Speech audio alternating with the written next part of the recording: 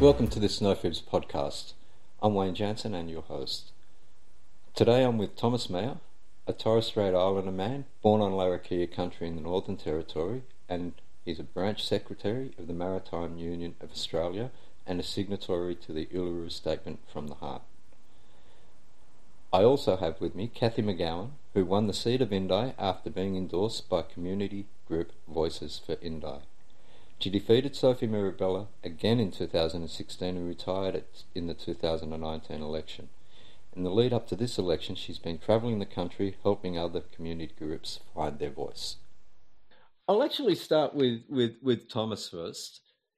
So, when I first rang you, Thomas, I remember I said, how would you feel about doing an interview or a podcast with someone else? And I could feel straight away there was a bit of trepidation, and I thought, you probably think I'm setting you up. And I kind of panicked a little bit. And Cathy was the first person that I thought of.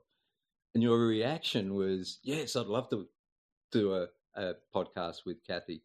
And thinking about it, it's actually quite a nice little happy sort of panic accident kind of thing because, well, obviously, the Voices movement and Uluru Statement from the Heart are completely different things for different reasons, and they are at their core they are both stories of community and community engagement, community empowerment, and I guess political agency as well, in a sense.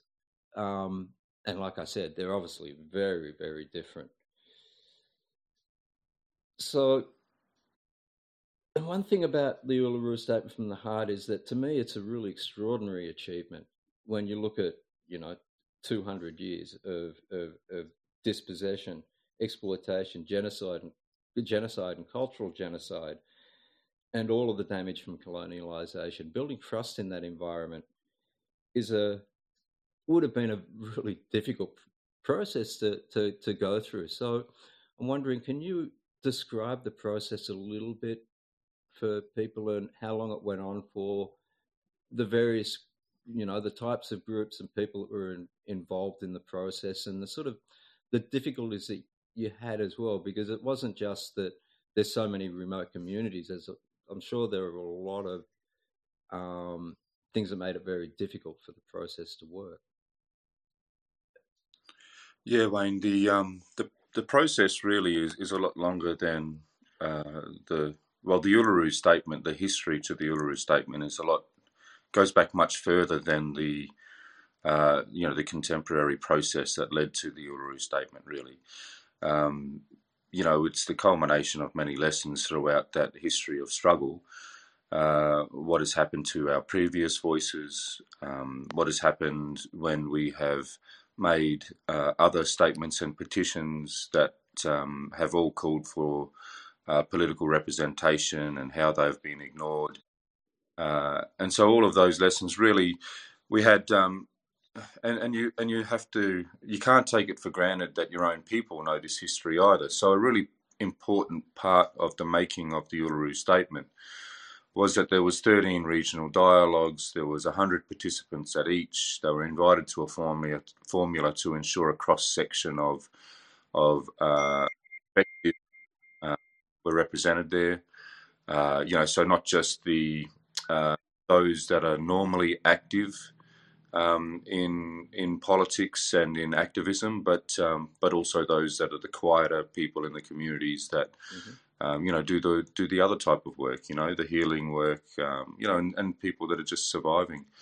And those people coming together had an intense civics lesson to understand, Australia and the political, how our constitution works, how our politics, in this country works, and also a history of that struggle was presented to them through a film made by Rachel Perkins that went for about 20 minutes. There was discussion about those moments. There was also presentations on in more detail on what had been tried in the past. The expert panels or the joint select committees on constitutional recognition, all of those types of things were thought through. And and then each dialogue had an accurate record of meeting, elected delegates to come together in the heart of the country at Uluru for one final 3-day convention. And the role of those that met at Uluru was not so much to consider things, but it was to bring those records of meetings together, to synthesize the priorities, and bring it together in a final statement. And that's really the process that led to the making of the Uluru Statement. Kathy, process. I remember once you said to me, "Oh, Wayne, it's about process." And I went away and thought about that, and I came to the conclusion that what you meant is that process is really important to trust. Can you expand on that a little bit for me? I wouldn't just say how much I appreciate that really succinct summary, Thomas. That was great. So the activism that I was involved with in getting people engaged in politics in a community, we wanted the people to understand, but also to use their vote. But we also wanted to change what they were doing. And you can tell people to change; it has no impact. If you want people to change, you have to create some not only motivation for change, but some experience that gives them trust. So, in a similar way to what Thomas has been talking about, creating an experience where people could trust that me as a leader and the Voices for Indi as a group would do the honourable thing was really important. So yeah, it's in any sort of community work, in any sort of relationship work, you've actually got to. It's not only the outcome; it's how you get to the outcome that makes a difference.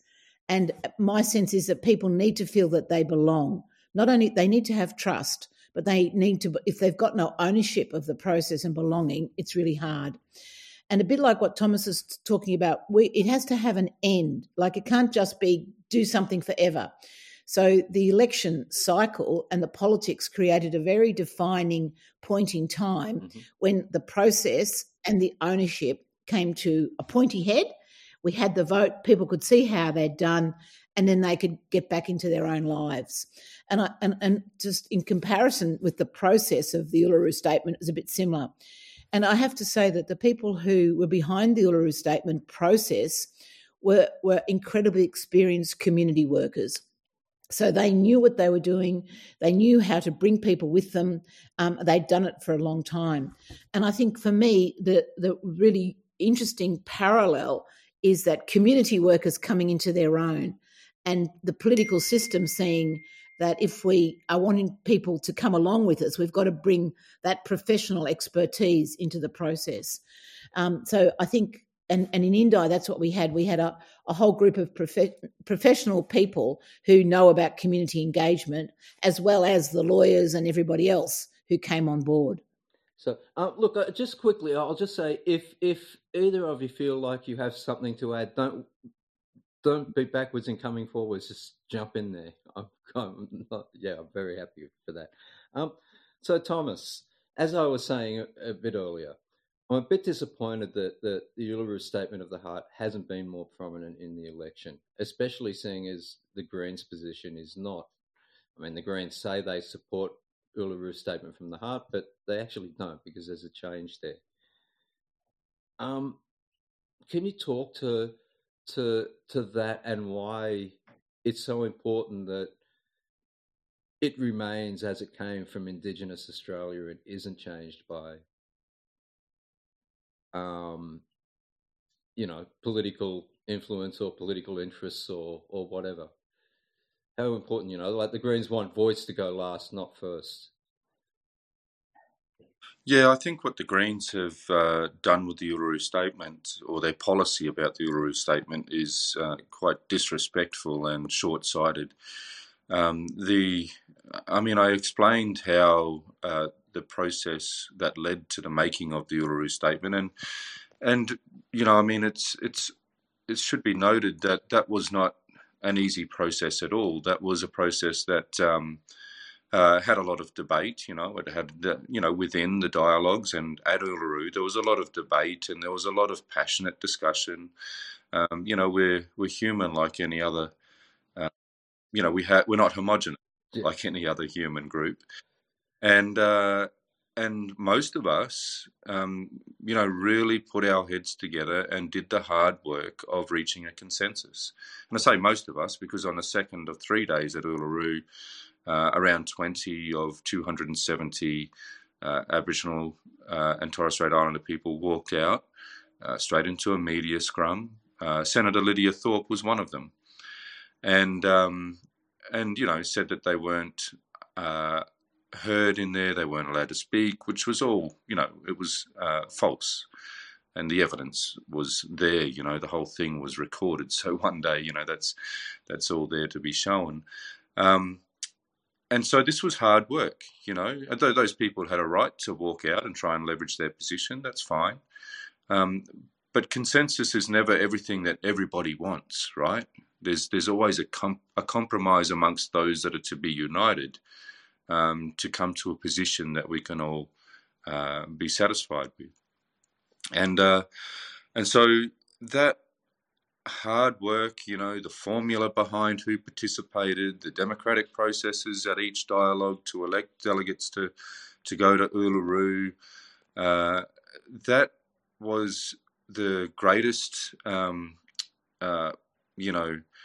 opportunity for First Nations people to have a genuine national consensus on how we wanted to move forward. And, it's a very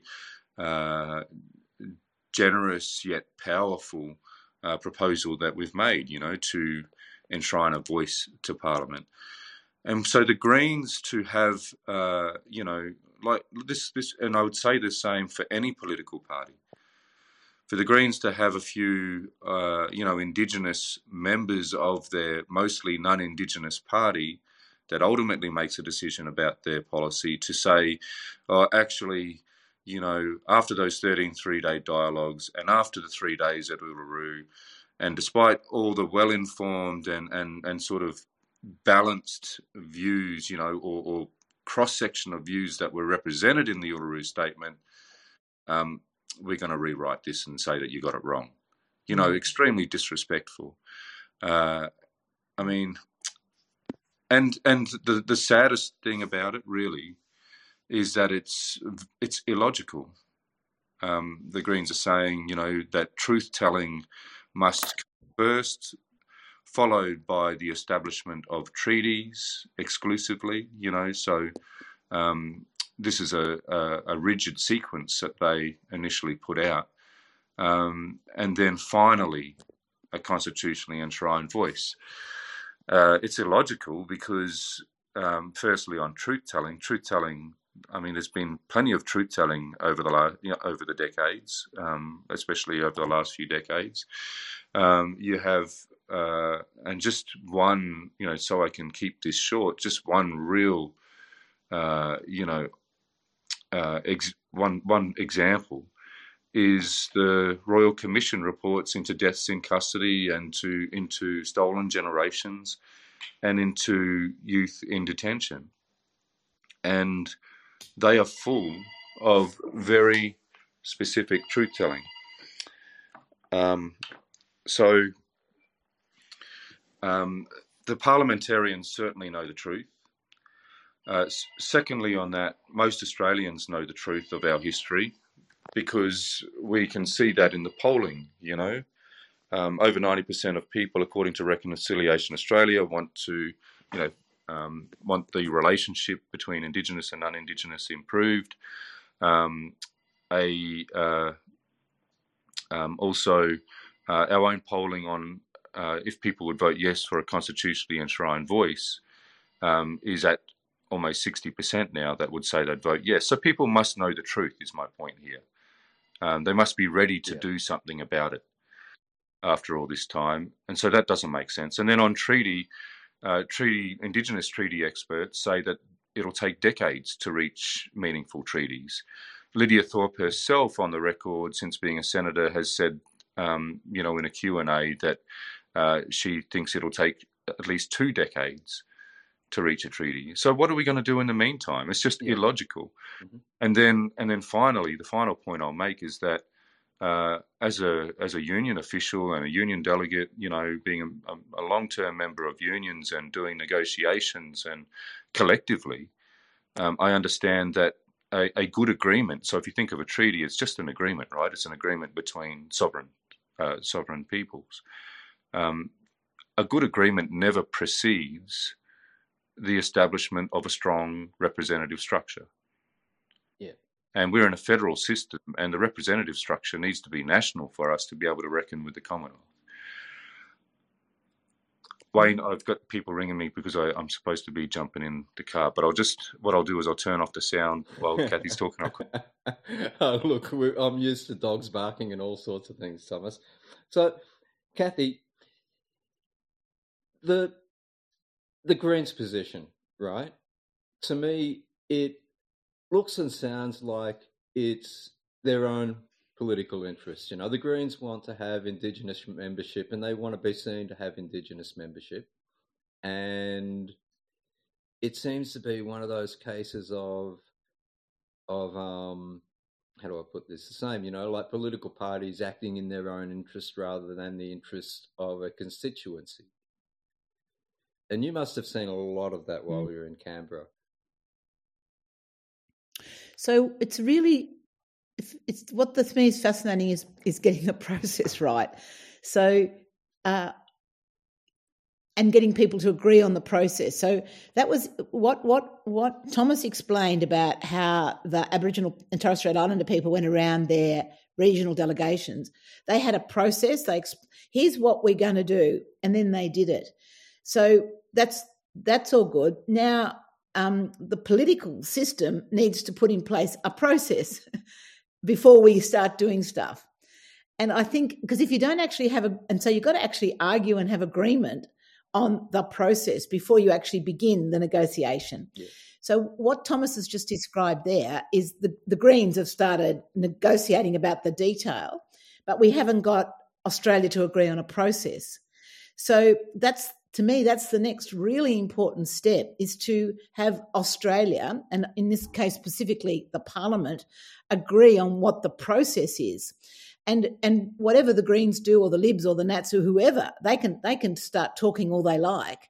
But until we've got actually the framework of how we're going to do the next bit. And so that's where the point you made about this has not been an election issue, Wayne, because the process that people said what we want to do is have a referendum. That's going to be the process. Before we start talking about how it actually happens, let's have a referendum that it's going to happen. And that hasn't been an election issue. Hardly anyone's been talking about it, but the process is contested because some people say, oh no, we don't want a referendum, it's not going to work, or we will do this or we'll do that. The Greens are saying, well, we don't want a referendum first because we don't want to do voice first, we want to do other stuff first. So there's a lot of parties who need to be brought to the table and do just what Thomas has been describing. And I was part of that process. So that's where my interest in this whole topic came up. When I was a member of Parliament, we had another one of these, a joint select committee on constitutional recognition. And that we travelled all around Australia, and it was parliamentary. We had the House of Reps, we had the Senate, and we had all the parties trying to come up with this, to have this actually very detailed, very, very hard conversation about what we should do. And that committee decided that what Australia should do first was a referendum. And as soon as we put it out there, the government, the coalition said, well, we're not going to do that. And it was like, well, why did you do it in the first place if you weren't going to agree to the rules? But what the significant thing that had changed was Malcolm Turnbull had set up the committee. Scott Morrison became the Prime Minister. So Turnbull had commitment to getting a process. Morrison didn't. And unless you've got your leadership at the top saying, we're going to do this and follow it through, you have exactly that experience of people going, spitting the dummy, I'm not going to play here, I'm going to be the most important person. So my observation is that it's going to be, who is going to be the Australian leader to take us through this process? And I haven't seen it during the election. I have seen almost no, as you say, discussion around this. What are we going to do? Because people want to do something, but what? And then I'll just finish off with this last comment. Is one of the interesting things I've noticed during the last 2 years that I've been actively involved in getting ready for this election has been Zooms. Like, I have been doing Zooms most night of the week, I have to say, for a good couple of months or more than a couple of months. Every single Zoom I've been doing has begun with an acknowledgement of country. And it would, in the past, that never would have happened. But now, if it doesn't happen, someone on the Zoom goes, "Oh, just stop a sec. Let's do acknowledgement of country. Where are we on? Whose land are we talking from?" And it's become a way of being. So what gives me great hope in this, while we haven't got the leadership and we're not having that discussion about, well, what is the process for Australia getting a voice? People are diving in and wanting to have their voice heard without a process. But I think the thing that gives me enormous hope is, let's just say the 23 independents that I've been, vaguely involved with, and Community Independent Project over the last 6 or 8 months, that the community have got it. They've got their own process setting up. They know what they want. And so I suspect that when the next parliament comes in, if we can just find the leadership among those politicians, and I think we will, because many of the independents bring those skills exactly like Thomas was talking about. They've brought teams together. They've run incredibly complex negotiations. They've got the skill level. So I'm optimistic that, given how strong this the sense is in the independent communities that we need to do this better, it gives me great hope that maybe we'll find the leadership in the next parliament, and it might come from, very likely will come from, the independents. So that's my sense of it. So, Thomas, have we got you back again, mate? Yeah, I'm back. Yeah, my apologies about that. Hope it sounds No, that's okay. That's okay. So, have there been, to Thomas, have there been groups trying to get Uluru Statement moving as an election issue? Yeah, we've been working hard on that. I note you say that it hasn't been enough of an election issue from what you've seen, compared to other issues that Australians think about, it no doubt is not seen in comparison to a whole lot of other matters. That's normal, I think. But for an Indigenous issue, it has certainly been talked about throughout the election. Labor is committed to holding a referendum in the first, in the next term of government, should they win government, and are very committed to all of the proposals in the Uluru Statement. The independents have been very strong. The Greens, while they have that strange sequence, they say they support the Uluru Statement, and there's been some, public debate about their sequencing issue. Although, with that pushback against that, we've seen Adam Bandt clarify that they won't oppose or they won't try to block a voice referendum bill should it be tabled by a future Labor government before treaties are reached and all that. So there's been some activity. I guess just to make a point, the very fact that it is something that is not heard as much as other issues that also affect all Australians, somewhat tells us why we need to enhance our voice in this democracy. You see, every time there's an election, the things that affect Indigenous people, that harm us, are not front of mind when people go and cast their votes. And so there's no accountability through, the greatest form of accountability in democracy is for those members of Parliament to be voted out if they don't represent our interests. So we need an enhanced voice, that's what it tells us. Of course, I'm hoping for a change of government on the 21st of May, and And, 5 years of trying to educate and inspire people to support this campaign, it's going to, if we get the right result and there's the leadership capable of making this happen in Parliament, we're going to see a whole lot of, increased activity on this. It's going to be all hands on deck for a referendum campaign. Of course, and I know government have this in mind, a period of time where, it's not so much about a referendum campaign, but about education on why this sort of change is important. When we hit the referendum campaign, it's going to be, our rainbows are going to be everywhere type of thing. Whatever it is that the geniuses about, this sort of campaign come up with, it's going to be so much more well-resourced. We'll see a whole lot of people that were sitting on the fence suddenly, throw our colours on, and away we go, So, Kathy, you know a thing or two about campaigning. Well, I'm with Thomas. I think if all the ducks, it hasn't been a loud election issue. The incredible work that's gone on to get that policy alignment that Thomas has just described, and then the thinking through of all the leadership about getting that referendum in the first term of Parliament. People know what they're up against. So, and as I said, the nation's with us on this. We just haven't had the leadership on it. So I think the good work is there. The foundation is incredibly solid. People want it, and they will come to it. And the trust that I have in the Aboriginal leadership to create process that's inclusive, and invite the rest of Australia into the process has been demonstrated. So, and in doing that, it will set the foundation for the next bit of work that has to be done, because getting the voice is important, but it's not all the work. We've got to keep doing the work. We've got to, rebuild Australia on that foundation.